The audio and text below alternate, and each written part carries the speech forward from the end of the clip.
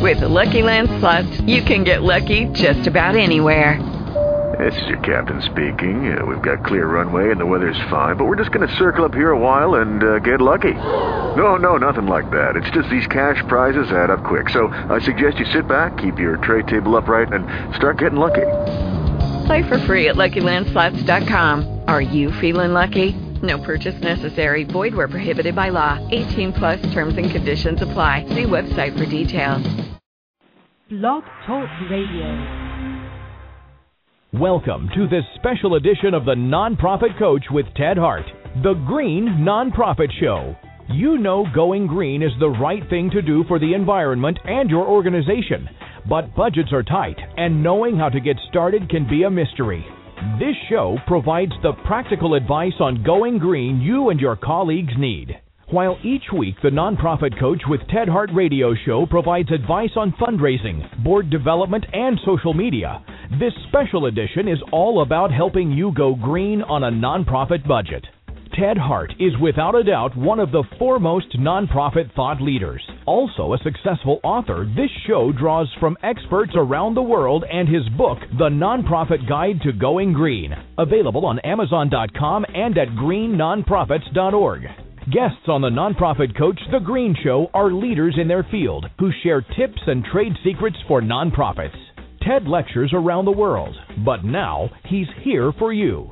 Remember, just like our weekly show, this is a live call-in show. Add your voice by calling 347-324-3080.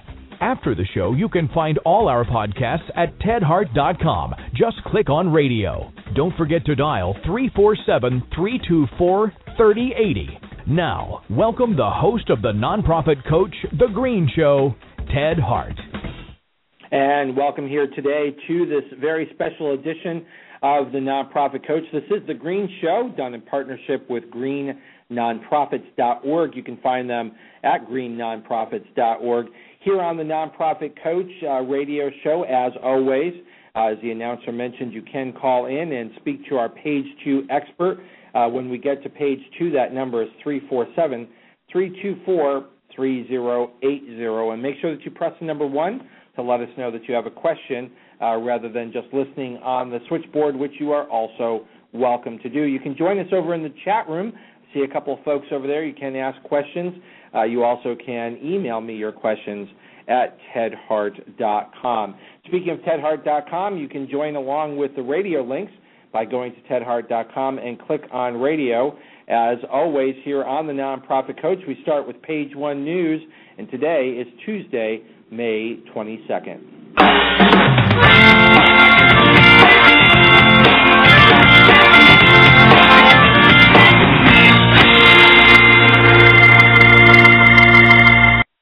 Over in Page 1 News, you will find the following topics. We have several different things that we want to share with you today.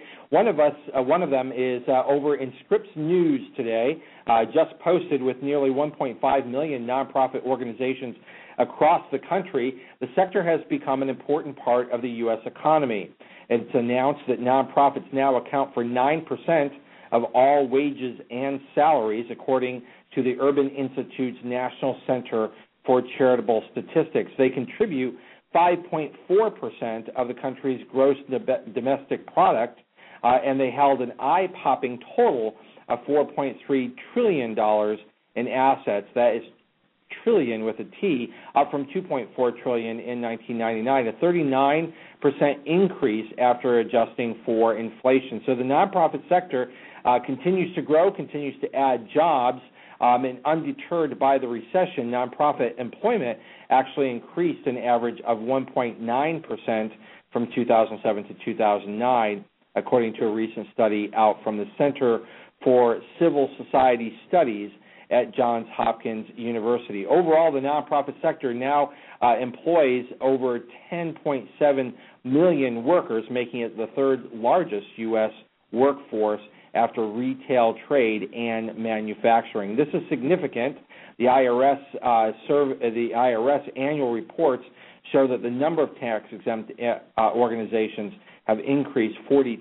The sector is robust and growing, even though with the growth in nonprofits, it becomes even tighter for each individual charity to succeed in their fundraising, which is why we are here on the Nonprofit Coach. Next up in the radio links today, you'll find for our friends who are interested in supporting the four-legged variety of friends, pets, a number of health-related organizations for animals, nonprofit organizations, clubs, shelters, and rescues across the country do find it difficult to raise money in a down economy.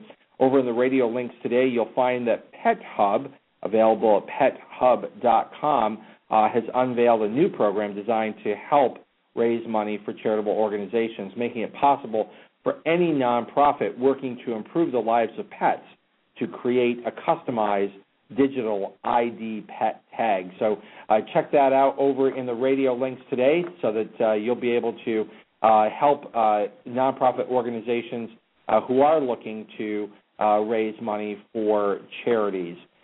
So check that out over in the radio links. Next up here on the Nonprofit Coach.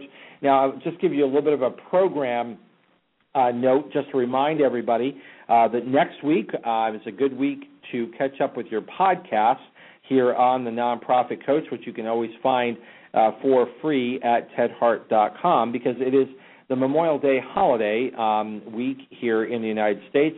There will not be a live show here on the Nonprofit Coach next Tuesday, but we do have, I believe, a special announcement today regarding the show on June 5th.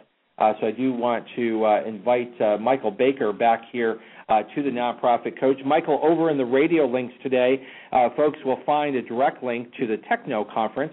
You were kind enough to come on to our last show and to share with us the very robust registration for this new conference taking place in Orlando. But you're coming on the show again today with a big announcement directly attached to the Nonprofit Coach. So welcome back, Michael Baker.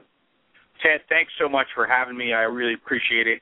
I do think we should actually have a segment devoted just to me. Well, you seem to have so many different interests in the nonprofit sector. It's probably not a bad idea. Now, you've asked us to work on something, and it seems that everybody's come up with a really exciting addition to Techno and a special edition of the Nonprofit Coach Radio Show. So what's this going to look like, and what's happening on June 5th in Orlando? Well, we're real excited with the Techno Conference, as you know, and we've talked about this on the previous shows. We're going to have a great group of folks with offering a tremendous opportunity for education. And we're real excited to announce, and thank you very much for being willing to do this. On Tuesday, June 5th, from noon to 1 p.m., we will do a live Ted Hart Radio Show from the AFP Techno Hub. And we are so excited about that. Yeah, I'm really excited about this. This is always wonderful. The last time we had a live edition of the Nonprofit Coach from the floor of a conference was the Blackbaud Conference, their big annual conference. We were live, and that was really quite a fun event. So we're looking forward to being live. So you're hearing it first here right from Michael Baker that there is a show on June 5th, 12 noon, our regular time here for the Nonprofit Coach. We will be live from the Techno Conference for the Nonprofit Coach. Michael, thank you so much. Before I let you go, how are things looking for Techno, besides the fact that we're going to be there with the live radio show? You folks are looking pretty strong down there. We are just having a real strong response to registration. We're over 400 people attending, which is fantastic for a first-time conference. And we are so excited to have folks like yourself and Laura Howe from the Red Cross and Alice Ferris and Carlos Dominguez talking amongst other folks throughout the couple of days, and then capping it off with the Nonprofit Coach, the radio show that you're going to do on June 5th from live noon to 1 o'clock, and finishing it with Steve Wozniak, the co-founder of Apple. So we're looking forward to it, and if folks we still are if they'd like to register, let us know. Go to afptechno.org and follow the instructions. Although the advanced registration is closed, they can register on site and let us know ahead of time they're going to do so. So we're looking forward to it. I noticed that you've got Penelope Burke who's going to be at Techno. She is going to be live here on the Nonprofit Coach, the last show before we go on our summer hiatus. So she will be live here on the Nonprofit Coach June 26th, but people can hear her live at the Techno Conference, and that's taking place June 4th and 5th at the Gaylord Palms in Orlando, Florida. Any other quick updates before I let you go? Just say thank you to those who are attending. Thanks to the folks that volunteered and the staff that helped put the AFP Techno Conference together. And I'm looking forward to seeing you and celebrating its success down in Orlando in a couple of weeks. Absolutely, and looking forward to doing the show live from the Techno Conference down in Orlando. Michael Baker, thank you for joining us here on the Nonprofit Coach. Thank you, Ted. Back up here on Page One News, following along at tedhart.com over in the radio links, you will find that we've posted for you today, because I get this question quite a bit about Board of Directors self-evaluation and what policies a Board of Directors might put in place. We've posted for you today several samples of board member self-evaluation policies. You can find those over in the radio links today. While you're over there in the radio links, you'll also find an update to our LinkedIn group, the People-to-People Fundraising, P2P Fundraising group that we have hosted for quite some time over as a partnership with LinkedIn.com, continues to grow.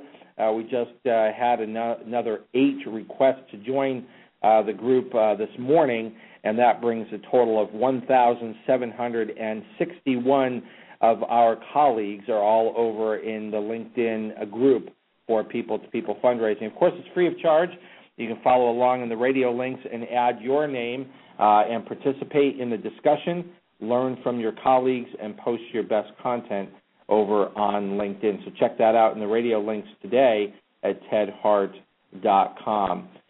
We also wanted to give a shout-out to a number of very influential people in the nonprofit sector. We are announcing today in the radio links the top 10 all-time shows for the Nonprofit Coach. We have with us today one of our top 10 all-stars, and so I'm pleased to bring in to the show here Clint O'Brien. Clint O'Brien was my guest on the Nonprofit Coach radio show on February 8th, 2011. Clint, welcome back here to the Nonprofit Coach. You are the number 6 all-time top show on the Nonprofit Coach radio show, and on that day, you were sharing with us important news about B corporations. Welcome here back to the Nonprofit Coach. Well, thank you. Can you hear me, Ted? I can hear you, and this is the first announcement. People can go and see all the top 10, and over the next several weeks, we're going to have fine folks like yourself who are in that all-star list joining us to give just a quick tip. So we're calling this the Top 10 All-Star Tips, and so you're back with us today. So Clint O'Brien, number 6 all-time in the Nonprofit Coach radio show, podcast, and live listens. What's your tip for us today? So you probably have lots of fundraisers, nonprofit fundraisers among your listenership, and so I thought I would come up with something that might be of interest to them. And so I talked to some of the people who I'm privileged to work with here at Care2, who are themselves former nonprofit fundraisers. I talked to Dane Grams, who was head of development for GLSEN, the LGBT organization, and before that for many years was a fundraiser with the Human Rights Campaign. And I also talked to Ryan Miller, who was a professional fundraiser at HJC New Media in Toronto for lots of different clients. And and let me just stop you right there, just a shout-out to Ryan Miller. She was one of our stars up at the Toronto Digital Leap Conference this year. Care2 was one of the sponsors. We want to thank you for that, and Ryan did a fantastic job as always. Well, a star she is, no doubt. And I'm very happy to be on the same team with her and with Dane Grams at Care2, where a lot of what we do is about helping nonprofit fundraisers find more donors and get those donors to donate more, et cetera. So my tip is about acquisition. And I think lots of your listeners probably think of acquisition as a campaign to grow their list from time to time when budget allows. And first of all, I want to say I hope people would think more programmatically about acquisition. And one of the best reasons to think about it that way is that everybody's list, no matter how high quality it is, list of donors and potential donors, has a churn rate. And that churn rate is measured not only by the rate at which people will unsubscribe over the course of a year, but also the rate at which they'll turn non-responsive. So imagine if you have a list of 10,000 supporters, some are donors, some are potential donors, and if 10% unsubscribe every year and another 20% turn non-responsive, you've got a churn rate of 30%. So if you want to grow by, let's say, 5,000 people, you'd have to acquire 8,000 because you're going to lose 3,000 to your churn anyway. So your net growth would be 5,000. So my tip today, though, is about timing of acquisition, because a lot of people wonder, and I hear this sometimes from Care2's many clients. We're privileged to work with more than 1,000 clients who use Care2 as an acquisition source because we have 19 million members in our online community at care2.com. So it's a great group of people. They tend to be older demographically and have income, and they're all united by a desire to do good, to make a difference. So we get a lot of times to get this question: what's the best time of year to do acquisition? And my answer, based on talking to my colleagues and clients over the years, is the summertime is actually an ideal time to do acquisition to grow your list. And the reason is that, as everyone knows, I bet every one of your listeners knows that the best time of year to engage in fundraising is year-end, particularly November and December. But the thing is, you don't want the people on your list to be getting their first fundraising appeals in November and December. You preferably want them to have been on your list for a while and received other fundraising appeals and other forms of interactive communication to really cultivate a relationship. And that shouldn't be, happening just at the end of the year, even though it is prime fundraising time of the year. So my suggestion, my tip for the day is grow your list this summer in order to have people on your list long enough and have enough two-way, highly interactive, immersive communication from you before end-of-year fundraising so that you can really maximize your year-end campaigns so that you're not just getting first-time donors, but in some cases you're getting second- and third-time donors who are going to be increasing their donation at year-end rather than starting out with their very first-ever donation. Clint, that's great advice. Is that true for both online and offline acquisition? Yes, I think the principle is the same. However, as you know very well, Ted, from your great experience, the costs involved with direct mail acquisition in particular are, somewhat formidable. And so the great thing about online acquisition, particularly the way we do it at Care2 and some other options out there, is that the cost is, there's certainly very little in the way of fixed cost, and it's only a cost per lead, as it were, cost per donor lead that you're paying. You're not paying, lots of ramp-up startup costs for a program or lots of fixed costs like with a print run. So in a sense, you can afford to start online acquisition earlier and do it in a more gradual way. But your direct mail acquisition, you might want to time that to be more of a concentrated burst that happens, let's say, in the summer, and you've had a lot of time in advance to get the necessary budget in place. But no, the principle is really the same. Acquisition is acquisition, and one thing to plug Care2 is the way we do it, we're about multi-channel leads acquired online, but our leads, the lead records, include the postal address. So we very much want our clients to put these fresh Care2 leads into their mail program so that they can use every channel available, and frankly, for that matter, including telemarketing, in order to maximize the chances of converting these donor leads into actual donors. As we always talk here on the Nonprofit Coach, your success will come through the integration of both online and offline. And thank you today, Clint O'Brien from Care2. How can my listeners find you? Well, the best way is to find our website that's just for nonprofit professionals like your listeners. It's at care2team.com. So CARE 2 team.com.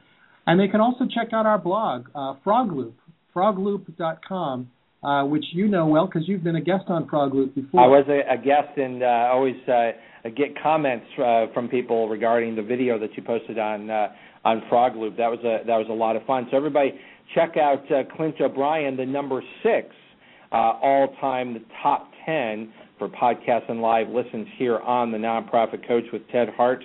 Clint O'Brien, thank you for joining us again today here on The Nonprofit Coach. My pleasure. Thank you. And that brings us to the end of page 1, which means it is now time for page 2.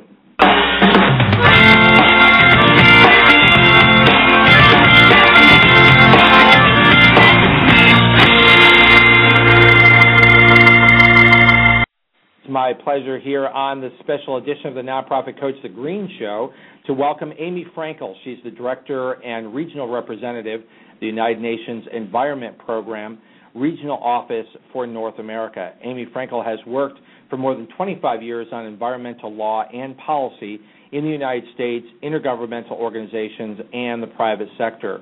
Ms. Fraenkel joins us today from the United Nations Environment Program as Regional Director for North America, where she has served since January of 2008. Prior to UNEP, Amy worked as Senior Counsel for the United States Senate Committee on Commerce, Science, and Transportation on the Oceans, Atmosphere, Fisheries, and Coast Guard Subcommittee. She also served as a Senior Policy Advisor in the Office of International Affairs within the U.S. EPA. Prior to her public service, Ms. Fraenkel worked in private practice in both New York and San Francisco. She holds a BA in political science with a concentration in environmental studies from Grinnell College and a law degree from Harvard University. She also speaks French and has a certificate from the Catholique Institute of Paris. Welcome here live on The Nonprofit Coach, Amy Fraenkel. Well, thank you very much. It's a pleasure to join you.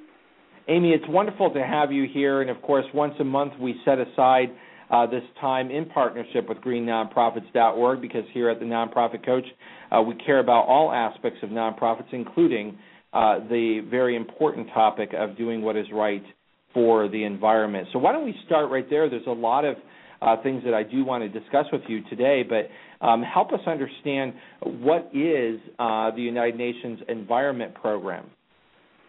The United Nations Environment Program was actually created in 1972, around the same time that the environmental movement was really taking off in the U.S. and elsewhere around the world. And it came about because countries saw a need to actually sit down and talk together about issues that they couldn't solve on their own. At the time, that the issue of the day was acid rain, where the pollution from one country would actually impact the lakes and the trees of another, and so they really needed to sit down and agree on steps to work together. So since 1972, we've been active on many different issues, and we're unique in the UN because our headquarters is actually in Nairobi, Kenya. So it's the only UN headquarters that is in the developing world. And so that it's been around for quite some time, and the topics have changed over time for those that you interact with. Do you mainly interact with governments, charities, non-governmental organizations? We actually, if anything, we've really increased our partnership, and we're a pretty small organization, and so we couldn't do our work without these partners. So we work. Absolutely, governments are our governing body. They direct our work program and our budgets, and often work with us to implement our activities. But we also partner with the nonprofit groups, with the private sector quite heavily, with lots of different scientific organizations and experts, as well as other international entities such as the World Bank and other parts of the UN. You become sort of a clearinghouse for information for all sorts of groups engaged in environmental activities? Right. One of the core mandates of UNEP is to keep sort of the science of the environment, the changing environment, under review, and to provide information that's useful for governments and for others, other stakeholders and citizens about what's happening, so that it can be the foundation for action as needed. So there's quite a history of our just trying to bring complicated science and technical information to people in a way that is understandable and that will help them in making their decisions for what might be needed. Here on the Nonprofit Coach, we come to you live from the national headquarters of the Charities Aid Foundation of America here in Washington, D.C. And coming up in Washington, D.C., right around the corner, is an important activity that I believe you're involved with, and that's World Environment Day. When does that take place, and what role does United Nations Environment Program play? Yes, the World Environment Day is, you could call it sort of the International Earth Day. It's celebrated by hundreds of countries around the world, and that's officially June 5th. So not just in North America, but all around the world, there'll be different activities and engagement to celebrate World Environment Day. And here in the city, in North America, what we do is pick a city in the U.S. or Canada, which is the scope of our office's work, and work with that city to host a series of events. And we're very happy that this year we'll be doing this in our own host city of Washington, D.C. So we've got a couple of things planned. There's, first of all, over the weekend, a major effort that's really led by the city at the Woodrow Wilson High School, June 3rd and 4th, to interact with students and the general public, and there'll be lots of booths and activities and just the community in Washington coming together for that. But then we've got a press release of a major report on June 6th at the Press Club, and we're also launching on June 5th, on World Environment Day itself, findings that we did through a series of events with the Green Building Council and the World Business Council on Sustainable Development around cities and resource-efficient cities and, in particular, green buildings, and what, in fact, might be needed to move forward on the benefits of those efforts. Now, how significant is it for a city like Washington, D.C., to be named the North American host city? Well, it's, we pick cities where there's already a commitment and efforts underway to support efforts to be more sustainable, and Washington is certainly no exception. Washington, as your listeners might know, has over the years really implemented some pretty innovative solutions. For example, this 5-cent tax on plastic bags at the grocery store, which has phenomenally changed consumer behavior. I don't know the statistics of how many bags have been avoided, if you will, but just initiatives like that, bike lanes. I think there's more LEED certified buildings in Washington, D.C. than anywhere else in the U.S. So there's a lot of interesting things that are being done. And so, it's really the host city's opportunity to showcase what they're doing and to bring truly the local effort, connect it with the global through working in partnership with our organization, the UN Environment Program. And as you know, here on the Nonprofit Coach, our focus is on helping nonprofits succeed, and here on the Green Show, specifically to do what is right for the environment and to become more green. Washington, D.C. and the surrounding area are host to a lot of charitable organizations, a lot of national organizations. What's your experience been in terms of nonprofits' interest and preparedness in becoming more green? Well, in terms of, on World Environment Day, we've got, I think, hundreds of activities planned by not us, but by lots of different groups. So, in other words, it's a opportunity for the different organizations and city groups and schools and so forth to showcase what they're doing. But I think your point is also that it's important to not just talk the talk, but walk the walk. And I'm happy to say that our organization is no different. And so both here in Washington as well as in our headquarters in Nairobi, we've made strides so that our own environmental footprint is less. So, for example, our office here is LEED certified. We're gold certified. All of our travel is offset in terms of the carbon emissions, and our Nairobi headquarters is just a fantastic modern building with the goal of zero net energy use over a short investment period. That's certainly quite a commitment. Can you give some specifics for our listeners today in terms of very practical advice for those that maybe don't have the kind of budget that it might take to become LEED certified? Are there things that they still can do? Are there opportunities for smaller organizations to still do what's right? Absolutely, and there's some very good reasons to do it, which have to do with saving money as well. So, in fact, I think you've got everybody's attention now. Everybody's listening. Yeah. How do we save money?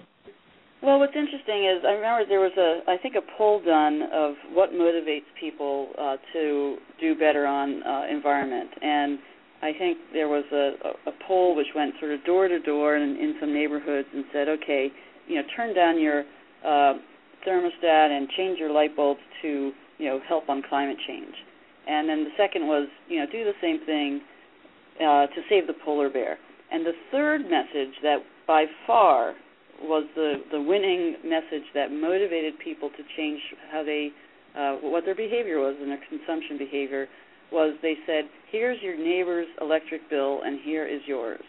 And it showed that if you put in, let's say, some of these new light bulbs that save energy, turn down your thermostat a drop or two, put it in good insulation, it's going to save you hard, cold cash.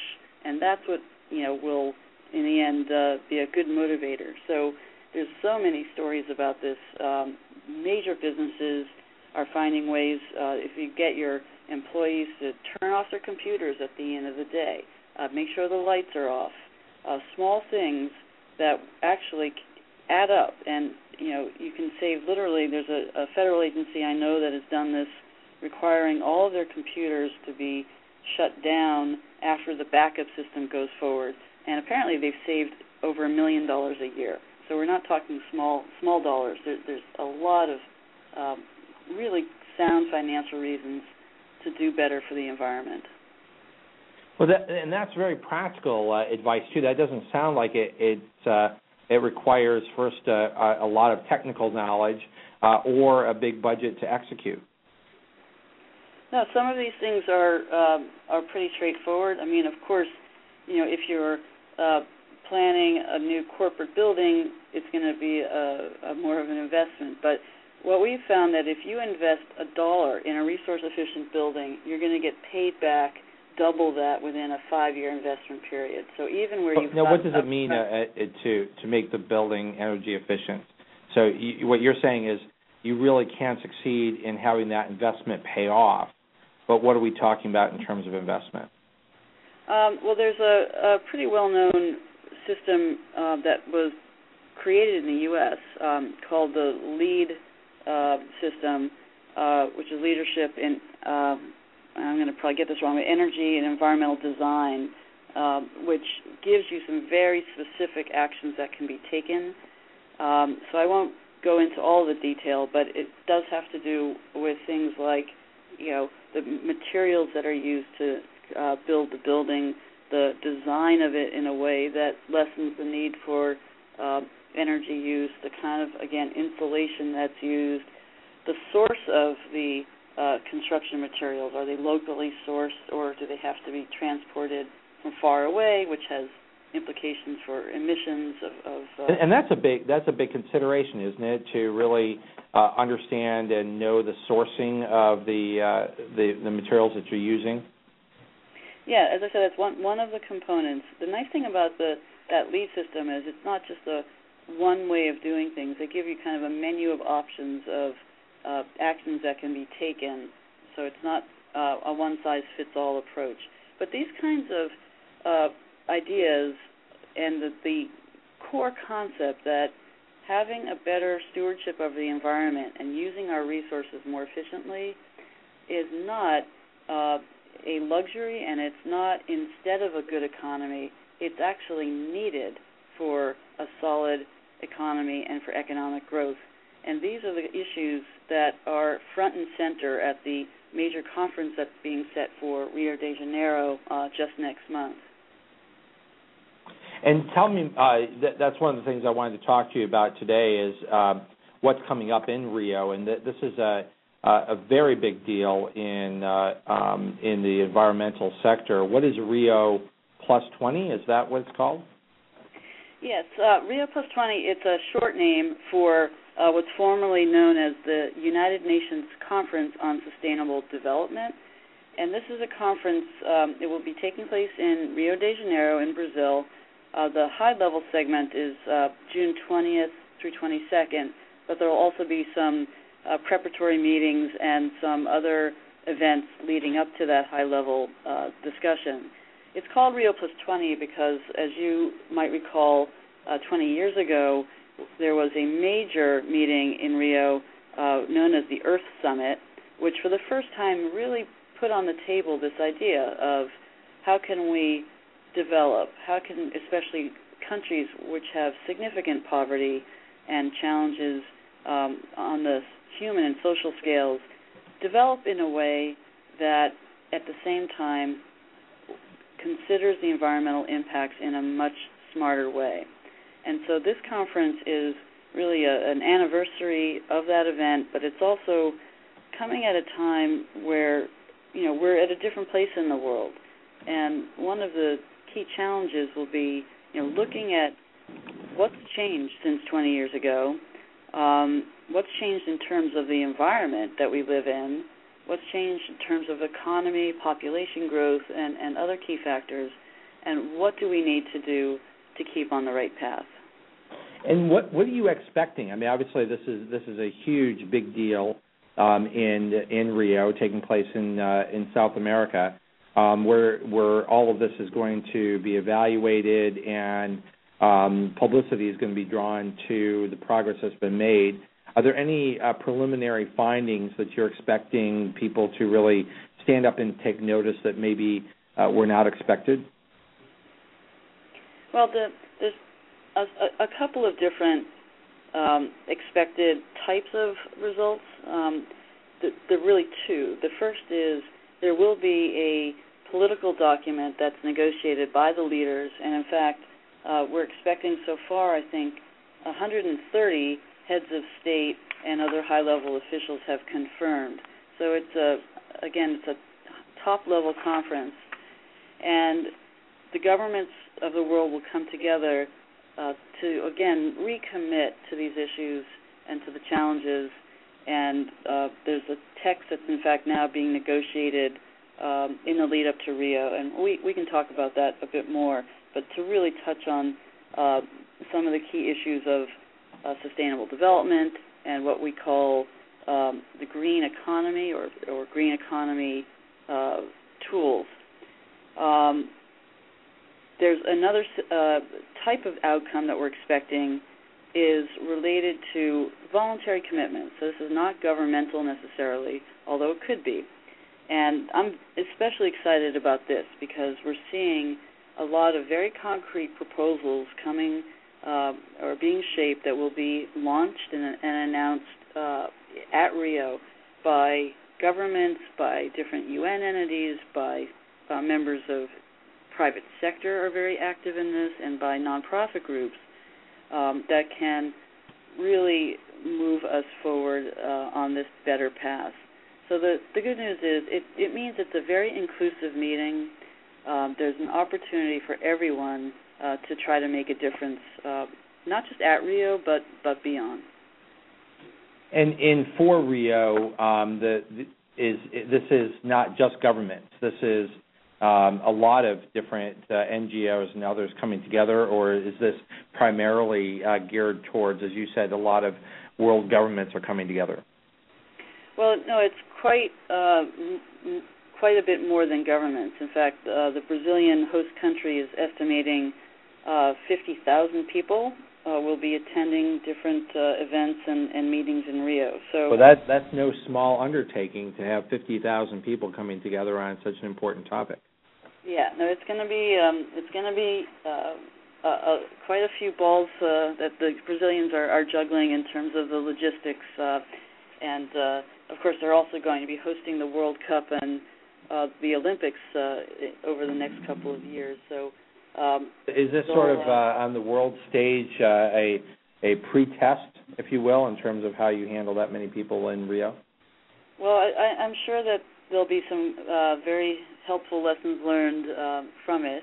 In fact, I think the other events will likely draw even more people. So, but we're very pleased to be hosted by the Brazilian government and in Rio, and there'll be, as I said, many different things happening, but the real focus will be, given where we are in the environment, and we haven't even talked about sort of the state of the world right now, but we are really at a crossroads, and we've got the fiscal crisis around the world, we've got budgets that are tight, and yet we're in a place where we are seeing alarming signals about the state of our environment.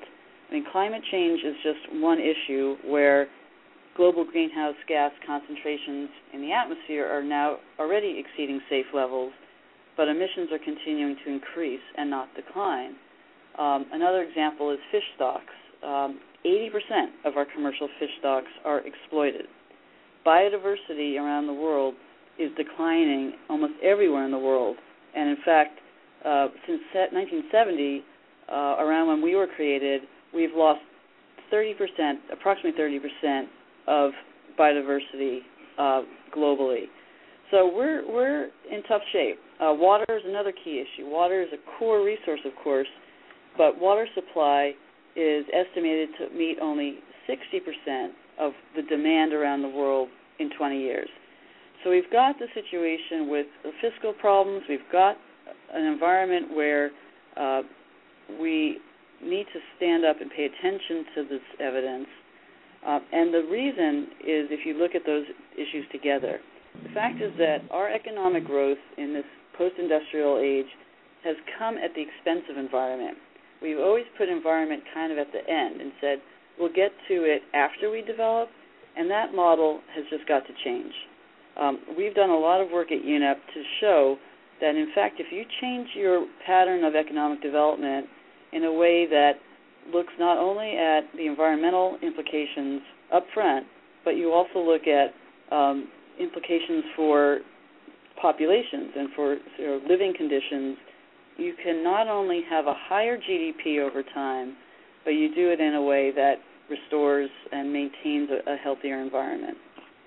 Amy Fraenkel is with us live here on the Nonprofit Coach. She's the Director and Regional Representative of the United Nations Environment Program Regional Office for North America.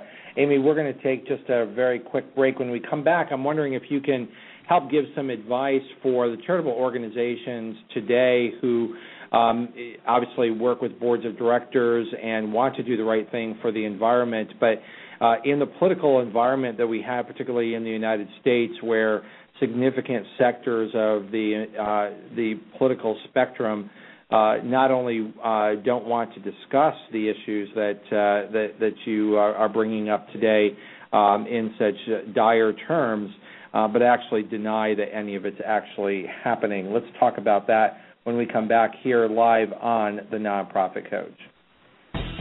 Remember, our podcasts and archives are always available 24 hours a day at tedhart.com. Click on Radio Links. If you're listening live today, the phone lines are open. Call in and ask a question by dialing 347-324-3080. Now, back to the Nonprofit Coach with Ted Hart. And we're back here with Amy Fraenkel. Amy, what ammunition can you give to folks who may have on their boards of directors or in their communities people of a variety of different political stripes, some of which just completely deny, not even a matter of degrees or discussion, but just deny it? Well, I think it's unfortunate that the discourse has gotten to where it is, and frankly, given the scientific evidence, it's irresponsible to not have a real honest discussion about these issues. And the fact is, many parts of society, including within governments in North America, businesses, city planners, are just rolling up their sleeves and saying, look, we've got to get going here. We don't have time to debate these issues. We realize the evidence is pointing in a way that means we've got to do things differently. Cities are a great example. I mean, city managers tend to be very practical people because they have to handle the demand of their populations for services, for waste, for safe water, and transportation and so on. And, in fact, many cities across the U.S. and Canada are planning on climate change. They're saying, well, look, we see the evidence. What does that mean for us? If they're on coasts, what do they need to do to actually make sure that their citizens are safe and that the infrastructure is safe and that the costs of that are the investments are protected? So the military, actually, there was I know in the U.S., some top flag officers, I think 11 formal admirals and generals, came together in a report several years ago urging action on climate change because they're also very practical. The military, it's not political. They're looking at their assets in the water and looking at what's going to happen when sea level starts to rise and there's different changes to our environment. So I would urge that people set aside the debate and look at the evidence and let's think about what can be done in a very practical way. And as we started the discussion, the key here is to stop thinking that the environment is a cost. The environment is the source of our economy. I mean, it's all we have. This is the only planet we've got. And so if we look at the signs of how we're using our resources and some of the scarcities that are coming about, some of the, for example, rare metals that we need for our cell phones, and the water I mentioned, the availability of fresh water, which is critical to life on Earth, we've got to do better if we're going to support an economy that goes, into the future and supports our children and our grandchildren. How can I understand what you're saying, and I'm just struggling with the question here in terms of, it is irresponsible, and obviously, I'm in your camp, and I'll just disclose that. Obviously, I care very much about the environment, which is why once a month we have the special Green Show for nonprofits. But I'm always looking for that practical advice, those things that will help the average charity, and when they're working with boards of directors and folks who, are just in denial, and there seems to be this requirement that you not even acknowledge that there could be any issues. How do you combat that when the discussion itself is negated in that it's all bunk, that what you're saying is just not true, that these are natural cycles that the Earth goes through, and that what scientists point to are just very narrow segments of time. What are some of the other arguments, and how do you combat that with people that are so ardent in the opposition? Well, two points. I mean, the first is I think there's a lot of companies and others that are pretty thoughtful about how they're approaching these issues and are looking at their operations. And Walmart's actually an interesting example in terms of the supply chain where they get their products from that they sell. They've got some pretty interesting requirements for their supply to reduce environmental impacts. And, I really do think if you bring the evidence to board members or any kind of decision maker in any way, if it's a household, you're the head of a household, you're looking at your bills, or you're a big company or a government that has to run a government and operations, there's a lot of evidence that shows that, these steps not only are good for the environment, but actually in the long run will save money. Part of the challenge of that is we've really skewed the market in a way that doesn't fully reflect the environmental costs. So, for example, there's a lot of subsidies that are out there, including for fossil fuels, that will skew it so that the price for fossil fuels compared to some of the renewable energy sources, it's not a fair comparison because it's not on an even playing field. So that's one thing that has to be addressed. And another issue is that some of the services or the benefits of the environment are not even counted in the market. And for example, if you take, let's say you take a coastal area, and you've got things like, let's say down in Florida, you've got mangroves, and a healthy ecosystem has mangroves. Well, there's no market in what the mangrove provides. I mean, there's fisheries, of course. There's tourism, which is great. But there's additional benefits. For example, when you have a healthy mangrove system, it actually prevents damage from storms. And if you take down those mangroves, you're going to have more storm damage and then have to put up a seawall or whatever you need to do to protect your town. So starting to think about that in a more intelligent way is very important, and is something that UNEP's been, again, working quite effectively on with countries around the world. Now this, again, the challenge at Rio, as you pointed out, and obviously not just at Rio but beyond, both domestically here but around the world, is how do you convince leaders to have the courage to take decisions that could be unpopular in the short term, but in the long run will actually be better for the economy and the environment? So that's a challenge. It's a hard time for decisions like this to be made when we've got fiscal challenges, but we're hoping that the leaders of the world and the NGO community and the businesses that will come together in Rio will be able to have the courage and the wisdom to make those hard decisions. Amy, what's the percentage of chance that what scientists are seeing today is not going to come to pass? In other words, are we really, from the scientific analysis, pretty close to 100% certain that the path that we're on is not a good path, or is there a reasonable doubt?